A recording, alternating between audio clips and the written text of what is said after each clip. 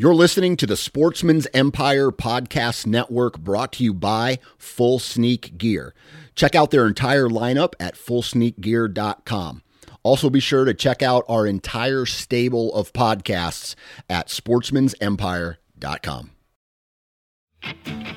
Thanks for tuning in to the Southern Way Hunting Podcast on the Sportsman's Empire Podcast Network. I'm your host, Josh Raley, and on this show you'll hear hunting tactics, stories, and strategies from hunters across the South. Our aim is to sharpen our skills as hunters and outdoorsmen, become more efficient and effective in pursuit of our craft, and even have a little fun while we're at it. And of course, no matter the pursuit, we focus on doing things the Southern way.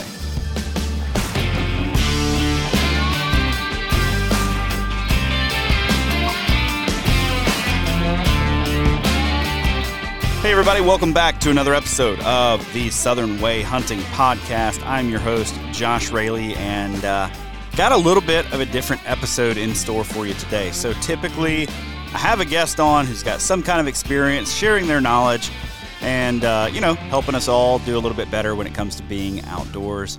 Typically, this time of year, we've been talking about deer. Now, come spring, we'll be talking about turkeys. Might talk a little bit of fishing. Probably not, because I don't really care too much about fishing. I enjoy fishing, but it's not number one on my list, or even a distant number two. Turkeys, however, are way, way up there. So if you like turkey hunting, this is going to be your place this spring. Because I'm probably going to make the shift to pretty much talking turkeys, 2-3 times a month at least. Maybe every episode we're going to talk a little bit of turkey hunting, because I kind of can't get enough of it. Once deer season ends for me this year in February, I will be switching hard into deer mode. Actually thinking about doing a little bit of turkey hunting real early in a different state. I just don't know yet. We'll have to see how that goes. Have to see what shakes out and what doesn't for me. But today, I'm flying solo.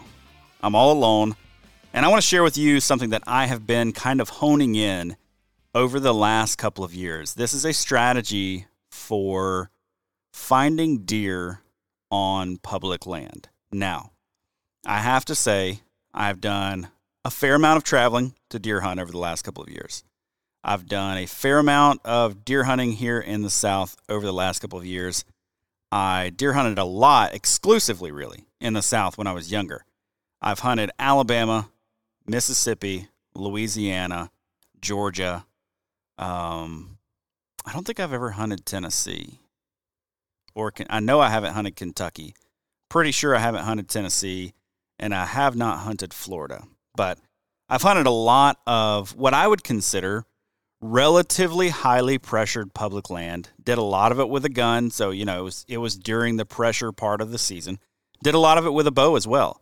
I've also hunted a lot of hunting clubs that are either butted up to public lands or got a lot of people on them. Like right now, I'm in a lease, 2,000 acres. There are a lot of guys on the lease. It's one of those situations where you get in on the lease and you ask them, okay, how many guys are in the lease? And they're like, not many.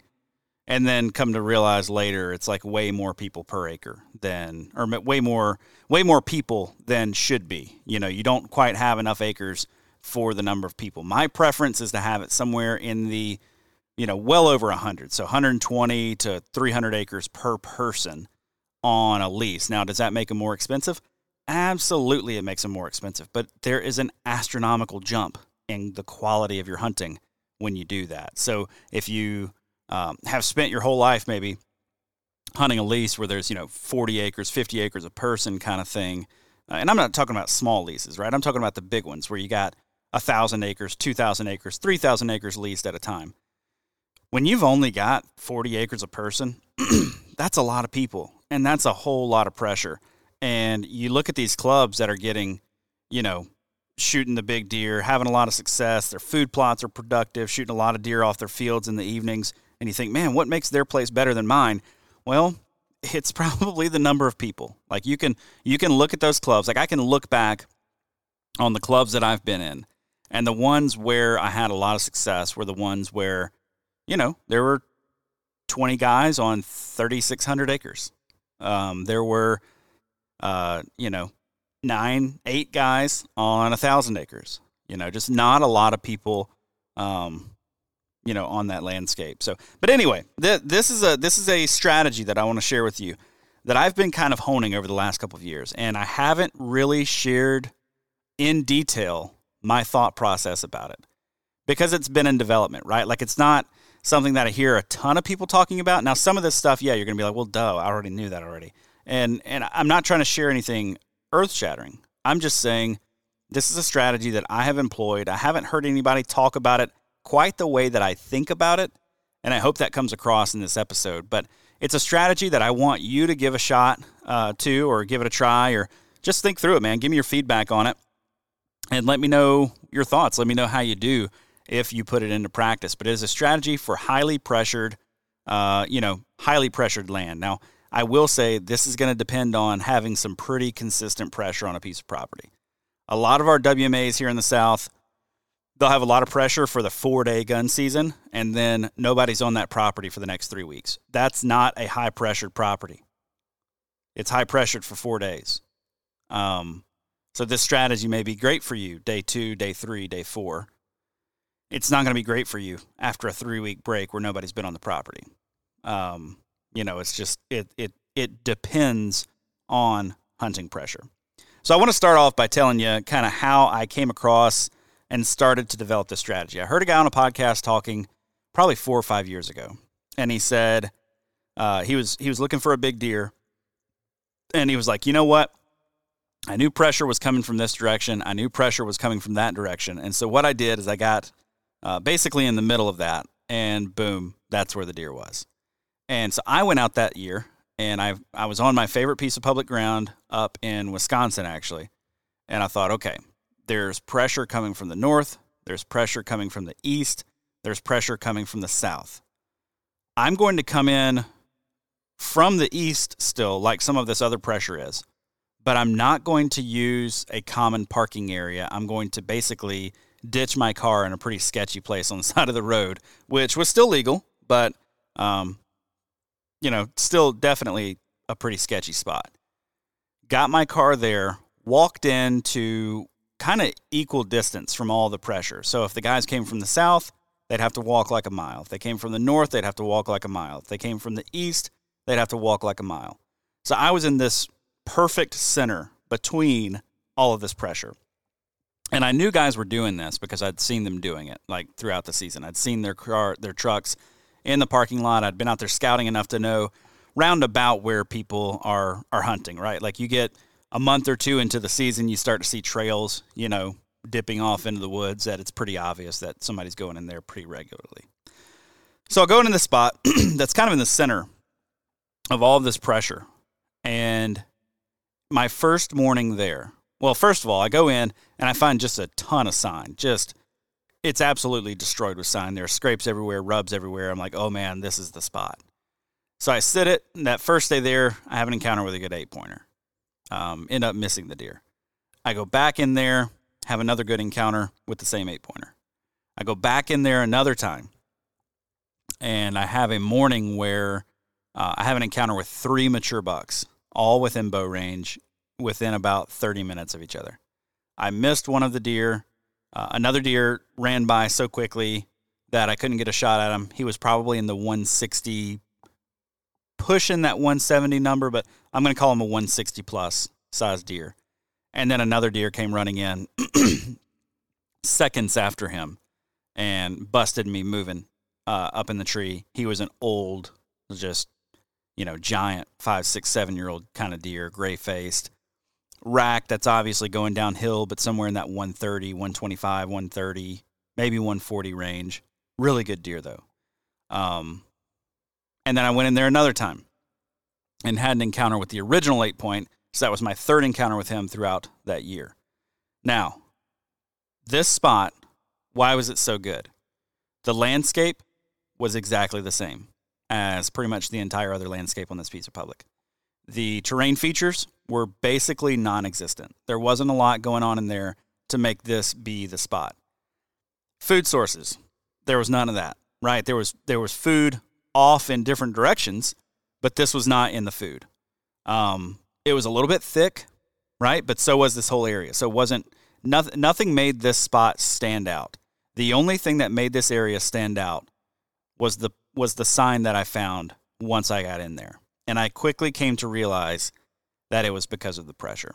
Now, I thought this for a number of years, hunted that spot for 3 years, actually went in there this year and last year. And that spot is now being pretty heavily pressured by a guy who lives just, I don't know, at the entrance kind of this public ground. And he's been in there quite a bit, and you can tell the hunting in there is not the same. So I've come to call this hunting style or hunting strategy, hunting the pressure funnels. That is, funnels that are created by hunter pressure. There aren't necessarily any terrain features. There aren't necessarily any bedding features. There aren't necessarily any other things that would funnel these deer through this area, except for the fact that there's pressure coming from multiple directions, right? So as I begin to think about this, how do you locate these areas? Now, let me back up just a bit. If you find within this area a ditch crossing or a bench or a bedding thicket or something like that within what feels like it would be, a pressure funnel, obviously you up the odds, right? Like, we're trying to put as many things in our favor as we can when we go into the deer woods, especially around the rut, which is, many of you guys are either in right now or gearing up for here in the South. Trying to put as many things in your favor as possible. This is another one of those things. This pressure funnel idea is another thing to put into your quiver, let's say. So where do you start when you're going to employ this pressure funnel access? Well, or this pressure funnel strategy. You start with access, not only for others, but also for yourself. So number one, you've got to take the time to realize, what are other people doing? Now, I did this through personal observations. I sacrificed a lot of Saturday mornings where I would not actually go hunt. I would go drive the roads and look at the parking areas and see where people are parked. Or I would go sit there in the evenings. I'd walk out 30 minutes before dark, and I'd stand in a road, half a mile, quarter mile from the parking lot. And I'm watching where these guys' headlamps are coming in from. I'm watching which direction of the road did they walk in from. Now, this was because I got to hunt a lot during the week back then, and still do now. And so I don't really need to hunt on the weekends when a lot of people are out there. So that's another piece that kind of goes into this for me. But I would take the weekend and I would scout the pressure. I'm looking at what parking lots are busy. I'm looking at where these guys are going. I'm looking at where are these trails that I'm finding. Am I finding somebody who's, walking into this spot, obviously, once or twice a week because he's got his old honey hole back in there? Well, I want to know where that's at. How far is he going? Is he going 50 yards off the road, 100 yards off the road? What's he doing? So I'll follow that trail. I'll take it in there as far as I can. I'll follow the night eyes if I can find some of those, follow the flagging, whatever the case may be. You got to find out where people are. Now, most people, and this has been backed up in study after study, are not going to be hunting very far off of a road or main trail. They're just not going to do it. They may say, oh, I hunt a mile back in there. Yeah, first of all, you probably don't. And second of all, you may walk the trail for a mile, like the main trail or the road, and then you cut off into the woods 100 yards, 200 yards. I think if you walk 400 yards through the woods, like through actual timber with no trail, you are probably way past most of the pressure you're going to encounter. The reality is most guys are not going to walk 400 yards off of a road or a main trail. So pay attention to what others do or what others are doing.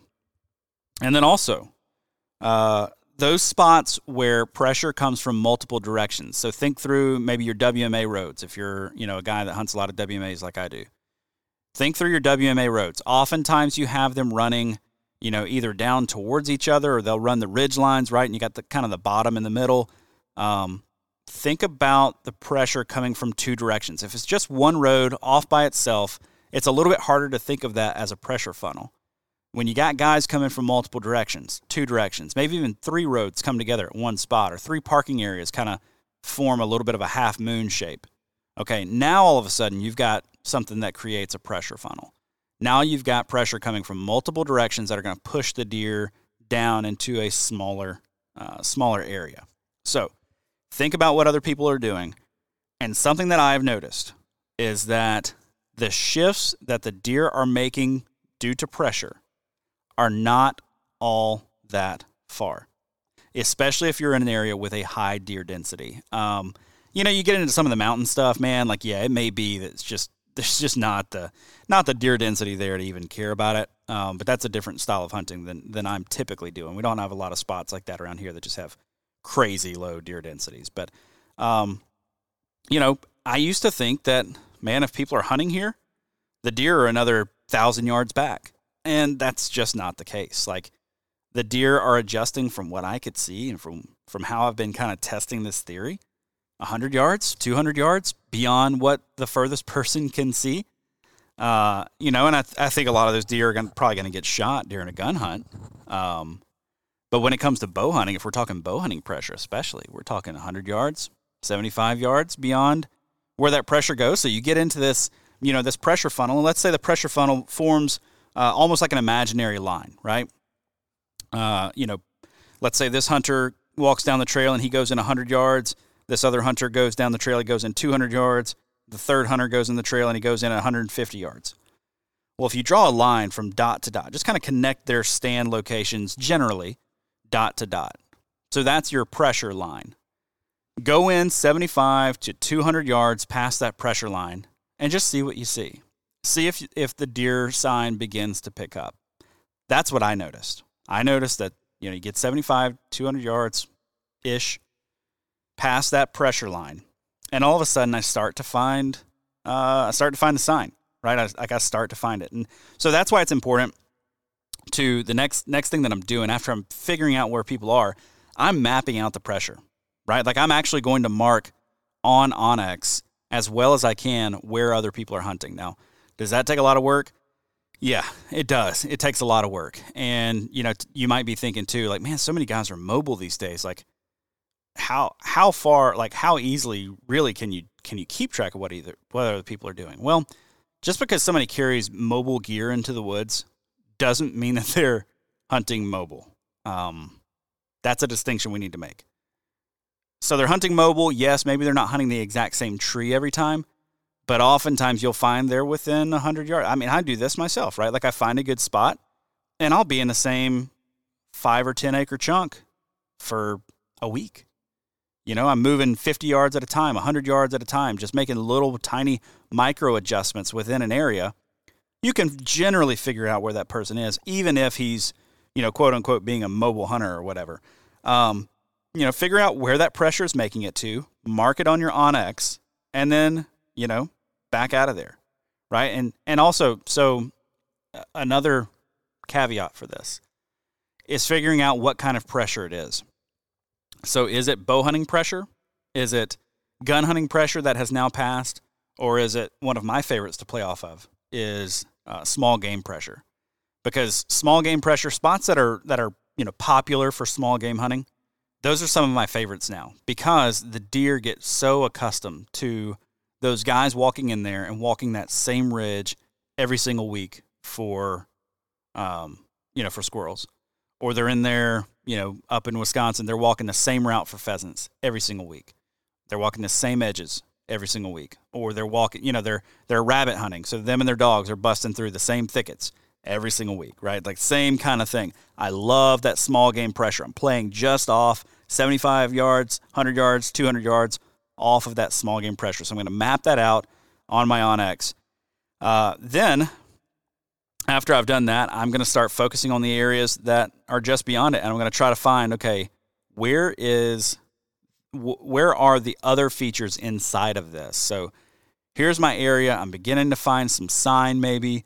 Are there terrain features that sort of bolster this one more step up? Is there a nice saddle? Is there a bench that I can play off of? It doesn't mean that I'm going to hunt those, right over that terrain feature or whatever I find. But it does give me a point of reference. Like, it gives me one more point where I'm pretty sure, okay, the deer are going to end up over there at this creek crossing or at this ditch crossing or whatever, whatever the case may be. So we've covered, I'm going to check my notes real quick here, make sure I've started it all. So you're starting with, or make sure I've covered it all. You're starting with access, yourself, access for others where they're going. You're mapping out that pressure. You're focusing on the areas that are just beyond the pressure line, 1 to 200 yards past that line of pressure. And we're, obviously we're thinking about those places. We're more highly valuing those places that have pressure coming from the east, from the west, and from the north, or, multiple directions of pressure coming in are going to funnel those deer down even better. And then from there, you focus on the unpressured pockets, right? Like you find that honey hole in the middle. And it doesn't mean you're always going to find the honey hole in the middle, right? Like it doesn't mean that it's always going to be there. But man, I've had a lot of luck doing it. Like, if I'm just being honest with you, my hunting over the last 4 years, I have seen more large deer in the last 4 years of hunting than I have probably in my entire hunting career. I went from being a guy that didn't see a lot of deer, unless I was hunting private land, to a guy that's surprised when I don't see a deer if I go hunting. I went from, mature buck encounters once a year, to mature buck encounters 50% of my outings, 45% of my outings. And encounter meaning, I was within 100 yards or whatever. And a lot of that's with a bow, so obviously you're not going to do that well. But, having these encounters nonetheless, my success has just gone through the roof. So I'm focusing almost specifically and only on these unpressured pockets. And then double down on that by finding those pinches, terrain features, travel corridors, all that kind of stuff. That's absolutely the best case scenario, right? You're finding, for me, a big time favorite, ditch crossing, creek crossing, that kind of stuff within this little funnel. And that's my strategy. And, you take those and you do your scouting, you throw in some cameras maybe, and just see what the deer are doing in there. So I wanted to air that out there for you guys, just kind of as my experience, my thought process. I felt like I was really at a time right now where I want to, I guess, throw that out there for a lot of people and ask your thoughts on it and have you maybe try it. There's a lot of gun seasons left on WMAs around here. There's, a lot of time left in the season. This is especially effective during the rut, I've found. And so, curious about your feedback, curious about your thoughts, curious about if this is something that you have been doing for years. Typically, if I have a good idea, I'll air it on a podcast episode, and I'll have 6 or 7 guys be like, man, my grandpa taught me that, and that's how we've hunted our whole life. If I find something that works, right? It's like, okay, yeah, it works, but you're not the first one to find it. And I'm confident that this is what's going on with this. So, guys, get out there, find those pressure funnels, and see what you see, man. Let me know. Send me a message on Instagram at the Southern Way Hunting Podcast. I think that's what my Instagram handle is. Anyway, if you just look up Southern Way Hunting Podcast, you'll find me on Instagram. So shoot me a message. Let me know how you do. Also, if you think that this is a crock and not actually going to work, then let me know that too. But please do back it up with something. Don't just be like, well, that sounds dumb. It's like, yeah, well, a lot of things sound dumb. Give it a shot, though. And if it doesn't work, let me know. If it does work, let me know that too. But anyway, guys, thank you so much for tuning in for this solo episode. Next week, we'll be back with another awesome guest. Until then, get out in the woods. That's all for today's episode. Thank you so much for tuning in. If you dig this show, please go subscribe to this podcast wherever it is that you get your podcasts. And if you can leave us a review, I would really appreciate that. Until next week, let's keep doing things the Southern way.